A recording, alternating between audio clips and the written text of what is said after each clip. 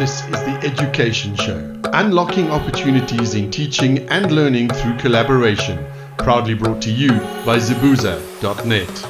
And once again, it is another edition of the Education Show. So good to have you along with us. A very special guest today, so special, in fact, that she's in another time zone. And who is that?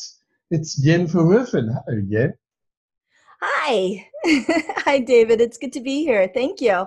It's fantastic to have you along with us. Before we dive into the meat and potatoes of this whole thing, tell me a little bit about Yen. When did you sort of grow up? Give me a bit of background. Yeah, sure. Let's see. Where do I start? I started actually in science. So when I was growing up, I actually wanted to be a biologist, and I became a biologist and managed a lab and realized that wasn't exactly where I wanted to go in life. Ran into a buddy of mine who is a teacher, and she convinced me to go into teaching. And that was really where my passion started. When I started teaching, we developed a couple of biotech programs. I got recruited across the country from California. I grew up in California. I got recruited across the country to Maryland to actually start a complete college program for biotechnology because I guess, I learned a lot of lessons along the way, but I think one of the most important ones is how empowering education can be to students as well as to teachers and faculty. In some ways, being in the field of education brings out the very best qualities in people, and that's part of the reason why I love doing it. After I after I was a department chair for a while, I decided, you know what, this stuff is all great, but I need to grow bigger. And so I pursued my PhD in learning theory, curriculum and design, and online teaching, which seems very timely right now with the pandemic, right? And once I received my PhD, I realized that being a professor at a university would not get me to my vision, which is to revolutionize how we teach across the world.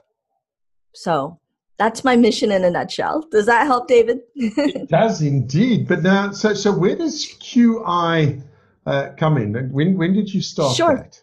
So key learning started literally a month after I received my PhD. So I was, the thing people don't think about when you pursue a PhD, and I did it for 7 years, is, you have your heart set on just finishing and getting that degree, and the dream of being called doctor and all these great things. And then you're at your defense and you realize, what do you do next? It's that existential crisis that happens, once you get your PhD, and it hits hard.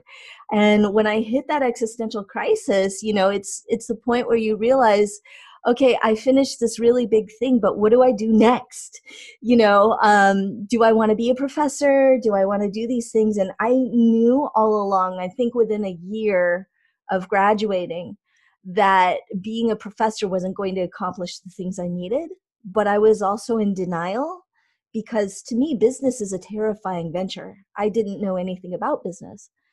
But, the more I thought about it, the more I looked at, the different avenues that I could go, I realized business was the only way. Becoming an entrepreneur was the only way to get to where I needed to go. And so I created Key Learning Research Group, QI. Some people call it QI because it's the opposite of IQ. Other people call it Key because we deal with the universal ways that we learn.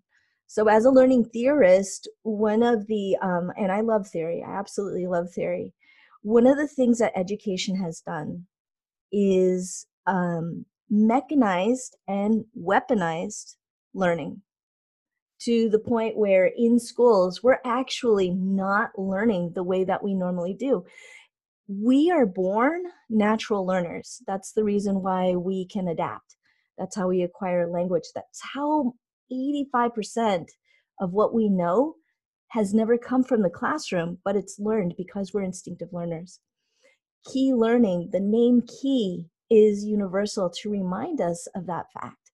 So every time I see my company, I'm reminded of the fact that, this is what we fight for. We fight for, an education system that actually honors the fact that everybody has a natural tendency to learn and that everybody has the potential to reach their highest destinies when they're given the keys to learn to their fullest potential. Okay. You know what? My money was on, it stood for quite interesting. I like Key that learning. too. And what I love about the name in many ways is that there's a bit of ambiguity on it. I deliberately did not put what key learning stood for in our website because I love the multiple interpretations that people have about the name. It's one of my favorite things. It's probably a quirk that I have about it, but and it tells me a lot about what people think, about the company and stuff like that, and it's just enjoyable. So Fantastic stuff. I think it's so cool. But now, when we talk about learning and about Mhm. education, and particularly here in Africa and in South Africa, I'm a product of a government school, so there was no private schooling for me, and to a large degree, I was seen as a bit of a problem child, and it wasn't because I deliberately wanted to be a problem child. It was because just the way that this, what we used to call book learning, just Yes. did not interest me in the slightest. And people kept telling me about the necessity to have this type of schooling, and I go, but I'm not a parrot. Hmm. And unfortunately, in those times, and in fact today, still, independent thinking is not encouraged in classrooms. Yes. So this is a problem. And now suddenly here Yes. you come and you going, no, well, hang on. I agree that learning doesn't take place that way, and that we need to change the way we look at things and change education. And Absolutely. I cannot imagine that is a popular theory amongst educators. I think educators, if you talk to any educators, especially when they first start, most educators are actually rebels at heart because they go into education. Now I'm talking about, the United States in general. Most people go into education because they want to change how education is done. They want to change how their education was done sometimes. They want to be the teacher that they never had. The problem, though, as you've aptly described, is that we as a global society only know education as quote unquote book learning. And anything else that falls outside of worksheets, that falls outside of, you know, um, sitting passively at our desk while our teacher just, bathes us or drowns us in knowledge, anything outside of that is not acknowledged as an education or as learning. And the problem with that, though, just like you said, is that we have a society that no longer, or let me reverse that, we have a school system which was actually built. And like I said, I'm not as familiar with South Africa and Africa, but in the United States, our education system was built 50, 60 years ago when we needed factory workers who could follow instructions and do things as they were told. This philosophy and theory is how our education system was built. And the problem with that is our society has changed from being an industrial society where we needed factory workers to being an information society where we need creatives and innovators. And the problem is that you can't create and innovate, or you can't teach people to be create and innovate in a box. Creatives and innovative people belong outside the box by definition. And so oftentimes, the work that we do when we work with educators, because that's what key learning is about, we reach educators, we empower them in their power, and then we remind them of their vision when they started, which, like I said, is oftentimes to inspire the children that they teach. And in some ways, when we start that journey, it's a hard look at the fact that education as it is right now, its systems of power, its ways of operating are parallel to prisons and mental institutions because they are places to control people.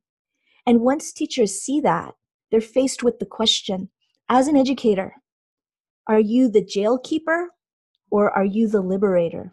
And what we do is we help teachers envision what education can and should be. It's a lot of work because it's hard to think that way. It's hard to think about what school looks like when it's not school. But that's part of the exciting work that I do, is to say, imagine that. Imagine what happens when, people like you, David, are given the tools to do whatever it is you need to do to pursue your dreams. And that's not to say you haven't. I mean, most of the creatives and innovators that are out there have done it despite school, not because of it. And that's a problem. Yeah, I would agree with you because I'm exactly like that. I mean, I've achieved what I've achieved in spite of my education. And, Yeah. when you talk about the sort of South African scenario or the African scenario, our system Mhm. is built very much on an archaic sort of basis, very much like you say, where they were looking for people for the industrial age, people that would follow instructions and would be able to do repetitive things. And it stayed like that. Now, I know there is a groundswell and people are starting to ask questions. I think it's brilliant that they are. I'm sad Mhm. that to me it's a little late. But if we go back to the old Chinese saying, the best time to plant a tree was 30 years ago, the next best time is today. So, let's Yes. do that and let's plant some metaphorical trees. But in the midst of all of this, and I'm sure you, like everybody else, started off this year with some brilliant dreams and ambitions and things you wanted to achieve. And then along came a pandemic. Yes. And this pandemic really slapped us all upside the head. And it continues to do so. And I believe it will continue to do so for a while. Here in South Yes. Africa, we sort of kind of passed what they say is the peak of the pandemic. But I'm looking at what's happening in the UK and other countries, and I'm going, oh, I don't know if we have, and I hope we have. But it's given us massive challenges. And some of the biggest challenges have been faced by our students and our educators. Speak to me a little bit Absolutely. about that. How has it impacted you? And because I can't help feeling that as bad as this pandemic has been, there's been quite a bit of good that's come out of it as well. Yes, absolutely. There's two things that I would speak to in those cases. One is the pandemic is a disruption in what we normally think of as education. And so, because of that disruption, it allows for different forms of learning to emerge. And we've already seen that, right? Who would have ever thought that an elementary teacher would need to use Zoom to teach their classroom of kindergarten students? It's unheard of. But at the same time, this pandemic has shown how absurd our education system is, too. For example, how do you teach a classroom of kindergartners over Zoom? Like, how absurd is that when we have adults who can't even use Zoom? And yet, this is our expectation that we're giving teachers. So, in Yes. some, right?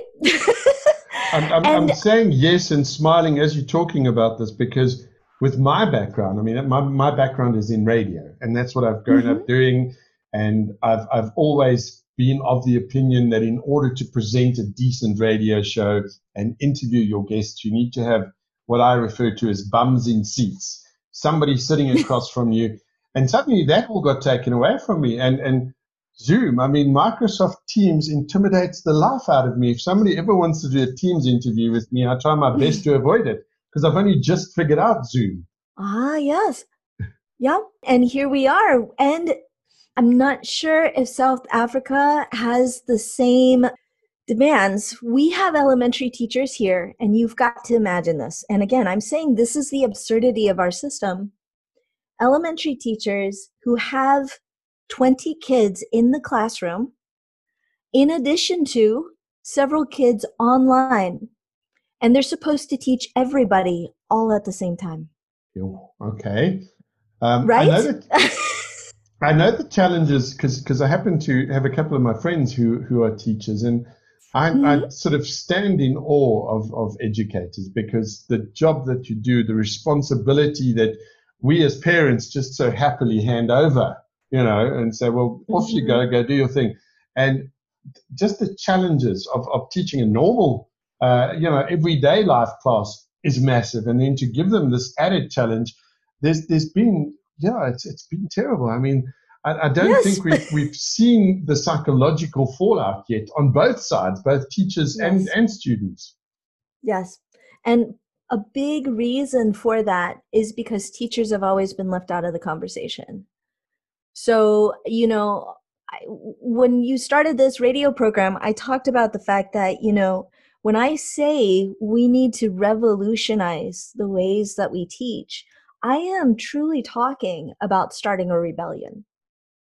Because here's the thing, rebellions start with people who are discontent, who have pushed themselves to the breaking point where they need to stand up and say enough is enough.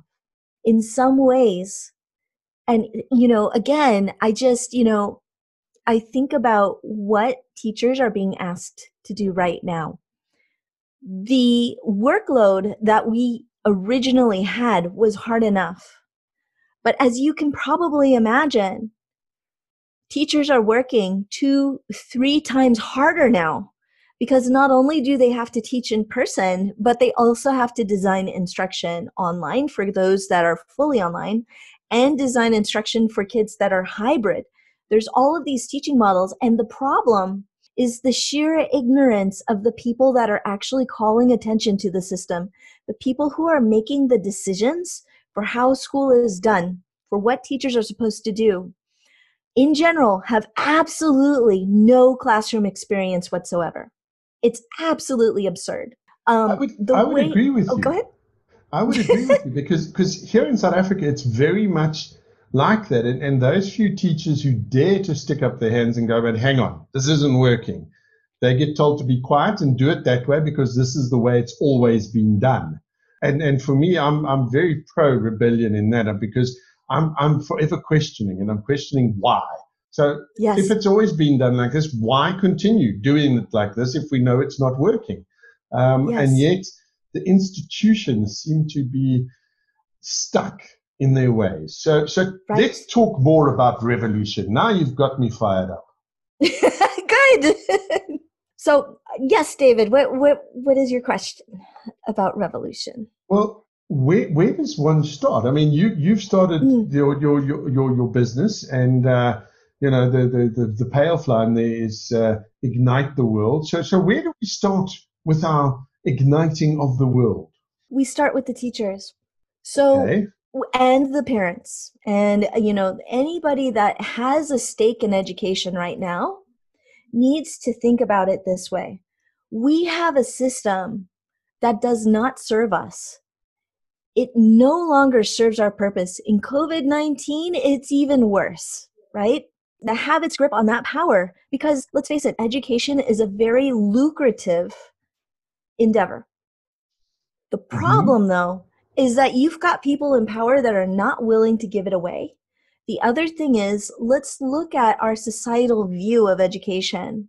Most people have no idea the amount of training that our teachers need in order to teach our students. In some cases, they're called babysitters, right?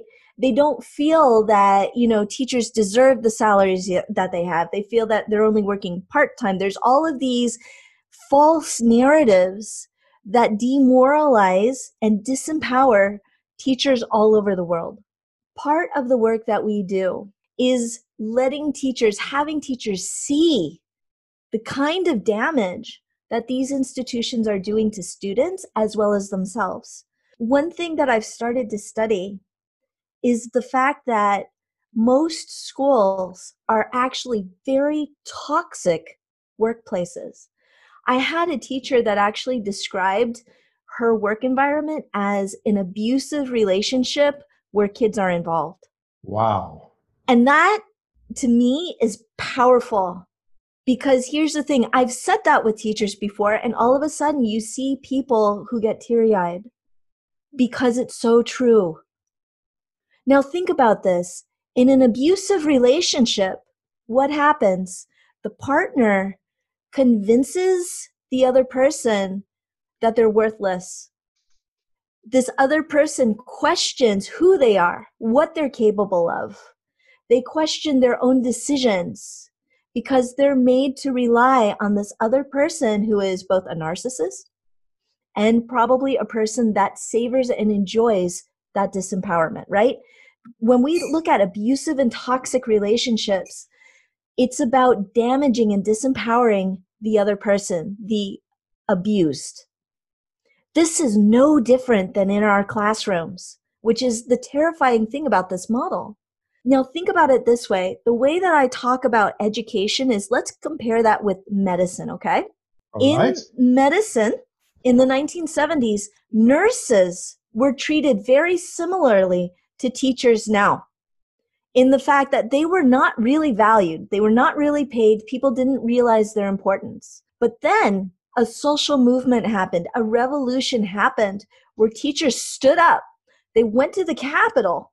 They protested. They met with Congress people, and they got what they deserved. They got their pay raises. They got the respect they needed. They got their unions, very strong unions, and they got the training that they needed. Now, when we look at society's discussion about nurses, we realize how essential they are to medicine. Here's the thing. When we look at education, our teachers are not the nurses in the system. They're the doctors. 95% of the elementary teachers that are in the United States have master's degrees at this point. Wow. Master's degrees, okay? All of our teachers, for the most part, have bachelors. Master's is one thing on top of that. But yet, who is making the decisions? It's the administrators that have never set foot in the classroom. So this is, if we think about the medical field, okay, this is like telling doctors, everybody who walks in who has a headache needs aspirin. We don't care if this kid walked in with a concussion, they still need aspirin. And if you want to treat that student differently, then you're going to have to fill a lot of paperwork, and we have to label that kid as special to get that treatment. Do you see how twisted and terrible our society is for this? Absolutely. Absolutely. Our doctors are not making the decisions. Instead, we have people who have absolutely no clue about what students need, who are telling our teachers exactly what the students have to have. Imagine if our medical society had that model. How many people would die because of that mistreatment? Now, let's look at the equivalent in the United States.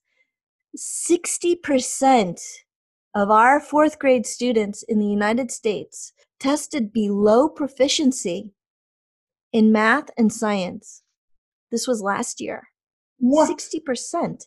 So, and I mean, we sorry to interrupt you, Yen, but I mean, we often are told to look to the United States as the first world country, and this is the model of how things should be.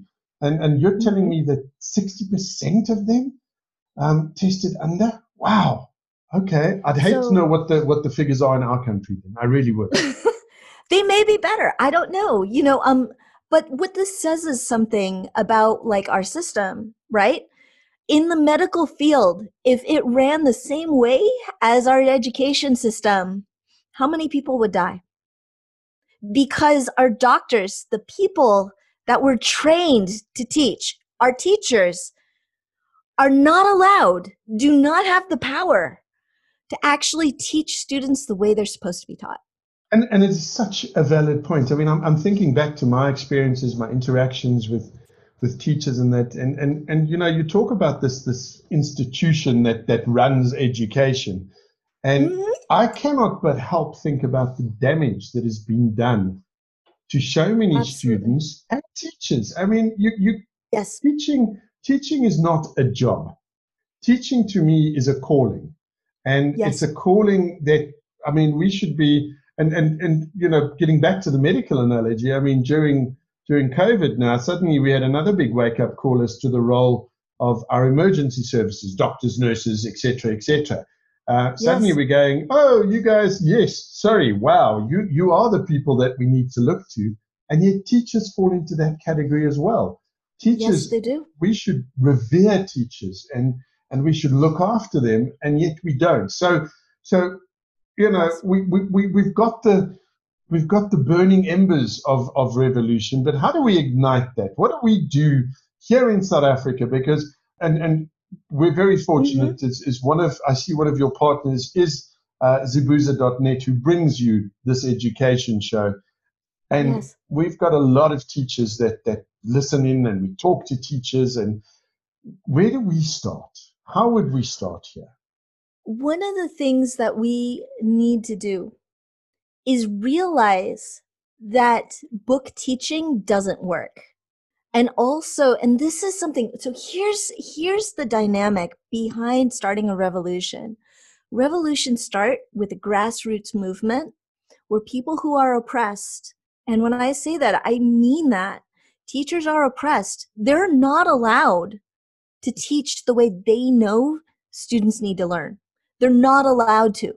They're not allowed to have the funding for that. They're not allowed to have the freedom or the time to teach students the way they're supposed to be taught. And the thing is, parents see the damage, right? I mean, think about it. Wounded people wound people. And we're in a Mm-hmm. system of abuse where teachers are being abused. That passes down to the student, right? But yet it's a societal norm. It's okay to say our school system doesn't work. I'm going to just go get my son or daughter additional tutoring. We have accepted as a society that this system is broken and we allow it to happen. Now, how we start that revolution is that we have to start with standing up and saying this is not acceptable anymore. Why aren't you funding my teachers? Why aren't you giving them the supplies that they need so that our students get the education they deserve? And it starts with parents talking to their school boards, talking to their institutions. It starts with teachers standing up and saying, okay, you, my administrator, are not going to give me what I want. I'm going to start going out to different businesses to raise the money I need to teach the way I know my students deserve to be taught. It's about looking at who is supporting you in this vision and then asking them for that support. And the reason why this is probably the key step and one of the most difficult steps is, again, you've got these teachers who have been convinced since the day they walked into the classroom that they don't have power anymore.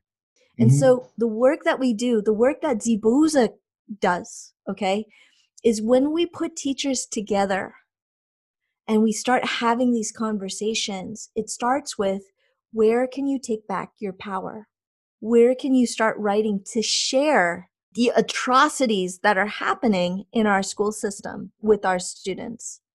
Where do we bring that to light? And how do we make that happen? So, like, David, even me being on this podcast, this opportunity to be able to talk to you about it is part of that rebellion, because what we have to do first is wake people up. One Mm. is wake up, look at the problem. And then two is, do you see the problem that's happening? Do you understand if we have a society where 60% of our, members of society don't understand or do math and science, that this is a problem when it comes to our evolution? Do you see that? Are you going to take that or are you going to rebel? You see, That's really the decision we give. yeah, but you make a very important point because, and one of the things in the South African education institutions is this whole concept, which is drilled into teachers and then by association into the students as well, is don't stand out. Don't Yes. stick your hand up or stick your head out because it's probably going to get chopped off. So just don't stand out. Conform. And that Mm-hmm. conformity just breeds unhappiness because we're not all built the same way. We don't all learn the same way. We don't interact the same way. So you're making valid points. So now we're stoking this fire a bit more and we're going, yes, Yin, we agree with you. We agree that we need to start the conversations. What kind of support, though, is there for teachers? I mean, is that part of what your organization does? Some of it. So, one of the things that we do is we empower teachers with facts and knowledge. We also are starting to notify, let the public know and understand what it takes to be a teacher.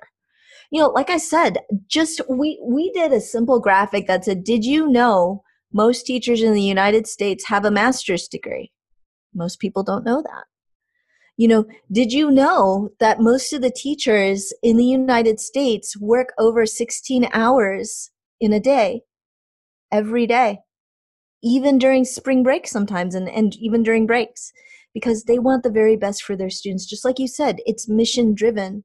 But the problem is, we are we're given, they're mission driven and then they're put in a system that takes that mission out of them, right?